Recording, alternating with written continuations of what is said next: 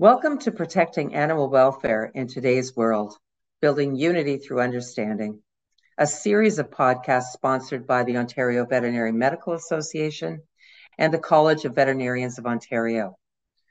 I'm Jan Robertson, the Registrar and CEO of the College of Veterinarians of Ontario, and I will be the host of this session. There are 6 sessions in this podcast series focused on veterinary medicine and animal welfare.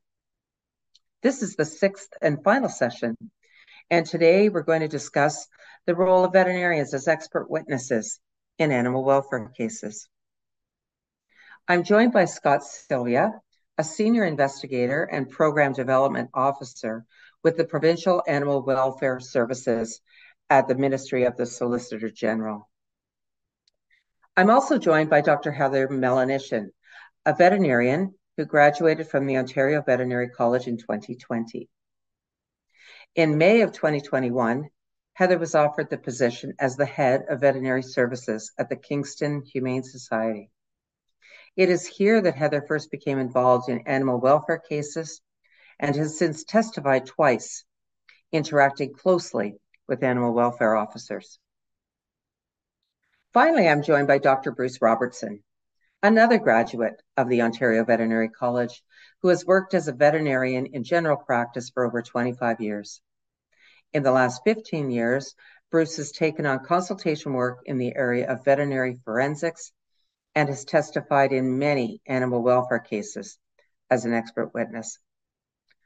Welcome, and thank you to you both for joining me today. So Scott, I'm going to begin with you, and perhaps you can describe for us and chat with us a little bit about expert witnesses and the role of the Provincial Animal Welfare Services in supporting veterinarians through this experience. Hi, good morning, Jen. Thanks for having me.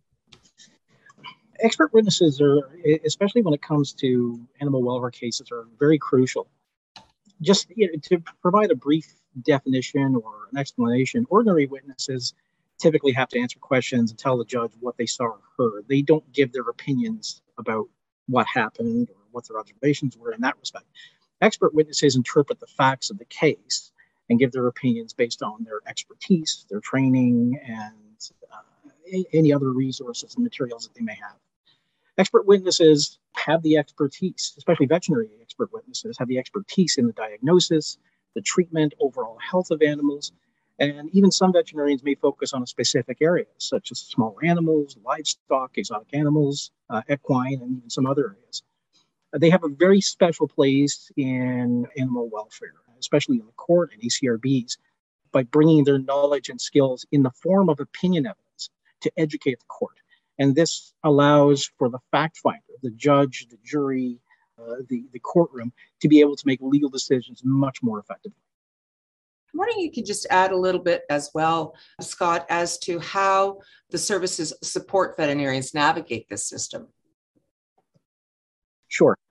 Personally speaking, AWS, Animal Welfare Services, we don't just have a role, but we have a responsibility to ensure that when we're working closely with veterinarians, that they're informed and prepared as much as possible about our processes, the expectations, whether it's simply to request services for the care of an animal in our care, or in our custody, whether it's a hearing with the Animal Care Review Board or if it's a court hearing for offenses. For example, before we bring an animal to a veterinarian, we'll start by providing with the veterinarian with as much possible ahead of time about the animal, including physical descriptions of the animal, its current conditions, the environment from which it came from, current behavior and anything in relation to that, and any information on top of that which may be relevant. The same applies when veterinarians are sought by AWS to assist us with search warrants or inspections. Whenever possible, we'll provide the veterinarian with as much information ahead of time before they set foot on the ground, which includes explaining risks, as well as what the PAWS Act allows AWS to do in the means of things like removal or euthanasia of animals, and how the role of the veterinarian and their veterinary opinion for the most humane course of action will help best serve the animal, and how we can help facilitate that action. Again, when further possible, speaking towards Animal Care Review Boards or ACRB and court hearings, we will endeavor to assist in connecting with the veterinarian ahead of time with ourselves as well as with the prosecutor, or AWS representative at the ACRB hearing to ensure that they're as best prepared as possible when giving their opinion and testimony. We want to make sure that they're best prepared, that if they have any questions ahead of time, if there's anything that they need, we want to make sure that's taken care of.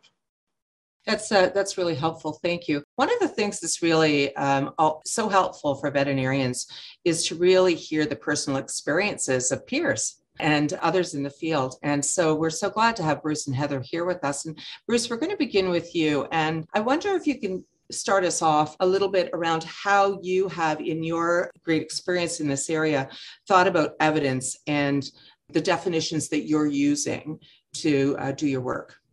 Sure. Thank you, Jan. Scott, gave a bit of an overview of the role of a veterinarian involved with animal welfare services, and it's probably been addressed previously. But a lot of the work of the veterinarian revolves around the definition of distress, and we're not talking a dictionary definition. We are talking the legal definition of distress with regards to animals in Ontario's system. So if you're going to do work with AWS, you need to be comfortable with that definition.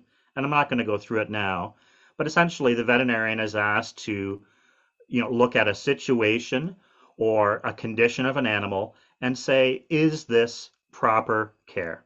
The legislation is rather broad, and you are asked to use your experience, education, and expertise to determine, is this proper? Is it not? You may be asked to give some guidance in the field to investigators with regards to writing orders that would be undertaken to alleviate that distress. Or you may be asked to describe reasons why you feel animals might either need to be removed from the property and taken into care, or unfortunately euthanized due to the conditions that they were found in. When it comes to testifying, again, Scott indicated, normally witnesses are providing facts. Experts can give facts, what they saw, what they experienced. However, they can also take all of that information and synthesize it into a theory and can give opinion evidence. I know a lot of veterinarians are concerned. They would say, well, I'm not an expert. Well, within the Ontario court system, a licensed veterinarian would be considered to be an expert. To be an expert, you need to know more than the trier of fact, the arbitrator or the judge or justice, and you need to be able to assist them in answering both the questions from the Crown or the defense attorney, but the judge themselves. You may be asked to define a term, explain a concept, and I will also say that you're not on any particular side. You are a neutral, independent agent of the court. You're there to tell your truth, your opinion. It's not about winning or losing. You're just there to assist the process. And the onus is not on you to, either close the case, win the case. It's just to be comfortable with the information you're presenting and to be, nonpartisan and just helpful to the process overall. That was a very clear and very helpful information and advice, Bruce. My understanding is that you have had a lot of your experience in being an expert in the area of large animal medicine. I'm wondering if you can share some of your experience, as well as the fact I think you have been doing this long enough that you have been able to be a mentor to others as well. So you might want to share a little bit about that too. Sure. When I was speaking about proper care, often we're called to identify a number of different husbandry requirements for different species. And something that I have found very useful in those determinations would be to look at the various codes of practice. So just about all of the major commodity groups for large animals have collaborated on written codes of practice, starting, I believe, with dairy almost 20 years ago. The animal welfare inspectors, AWS staff can provide these to you. They're also available easily on the internet. How I use these documents, they, in big, bold type and yellow boxes, set minimum standards of, you must. Any of those requirements I take as kind of the bottom line minimum standard that should be provided. Failure to do so, to me, would indicate animals would be in distress. There's an awful lot of other further advice beyond that, and I would say those are ways of improving animal welfare, but would not be indicative of distress. And often I will refer right back to that document. It is not in and of itself legislation, but to me, it is information that underpins that definition of distress and can be very useful in considering these cases. Yes, I've been doing this for over 15 years, Jan, and I'm often called upon to, I won't say give guidance necessarily, but just discuss cases with veterinarians who have not necessarily gone through this process before. And I would never presume to tell them how to run their case, but just give an idea of the structure and some helpful suggestions. I had the pleasure of working with Heather last year on what I believe was her first case. I attended the property virtually because I was actually on another inspection that day and couldn't attend directly. Animals were removed and went into Heather's care, and AWS gave her the opportunity, if she wished, to reach out to me. She did take that opportunity, and we discussed a few things, and I guess we'll have to get for her feedback how she found that process. So I'll leave it at that, Jan. Okay, super, Bruce. Thank you for that. So Heather, that's such a nice segue. Let's move over to you because your experience is fairly new and also in small animal. And we'll have listeners with both large animal and small animal backgrounds. So can you talk to us a little bit about your early engagement with this and some of how you've approached it? Sure, yeah, I'm glad to be here. So like Bruce said, I was presented with a case early on starting into shelter medicine. So it was kind of all new to me, but I kind of first and foremost went back to the roots that they teach you in vet school, your medical records and how important those are. So when the animals arrived to the shelter, I worked closely with the animal welfare officers who took pictures. They kind of reminded me, can you look at this? Can we document this? Can you make sure you write this down? So they helped me right from the get-go. So that was great. And then I have a template of my usual medical records. I went through that, and then I wanted to make sure that I wasn't missing anything. So that's when I called Bruce, and I wanted to make sure that my notes were as thorough as possible. And as straightforward as possible so that everything was documented correctly and that nothing could kind of come back on me in any sort of way, and making sure that I didn't miss anything and that everything was kind of clear and to the point. Could you talk a little bit about testifying and that experience and the interaction with AWS and just how that unfolded for you? Sure, yeah. I was definitely nervous. I feel like you watch, lawyers on TV and everything, and you see how terrifying and grueling they can be. So I definitely kind of had a sort of preconceived notion of how this might go. But in speaking to Bruce, as well as some of the officers, they kind of said to me, like Bruce said, explained how I am an expert witness. And so that helped a lot, hearing the definition of that. I also had the opportunity to go through a mock trial with the lawyer that was on this case, like that was on presenting the animal welfare side of things. And that was extremely helpful. They went through literally everything. I was on the phone with them for 2 hours, and we went through, okay, well, if you say it this way, it can sound like this. If you say it this way, then it's more straightforward. So simple things like that, reiterating that I am an expert in this. And kind of, you guys said earlier, is that sometimes we don't feel like an expert in this, but we are. We went to school for this. We know what we're doing. And if we don't, we have the resources to look it up. So going through that mock trial was extremely helpful. I became way more confident in my skills, as well as my knowledge and my medical records.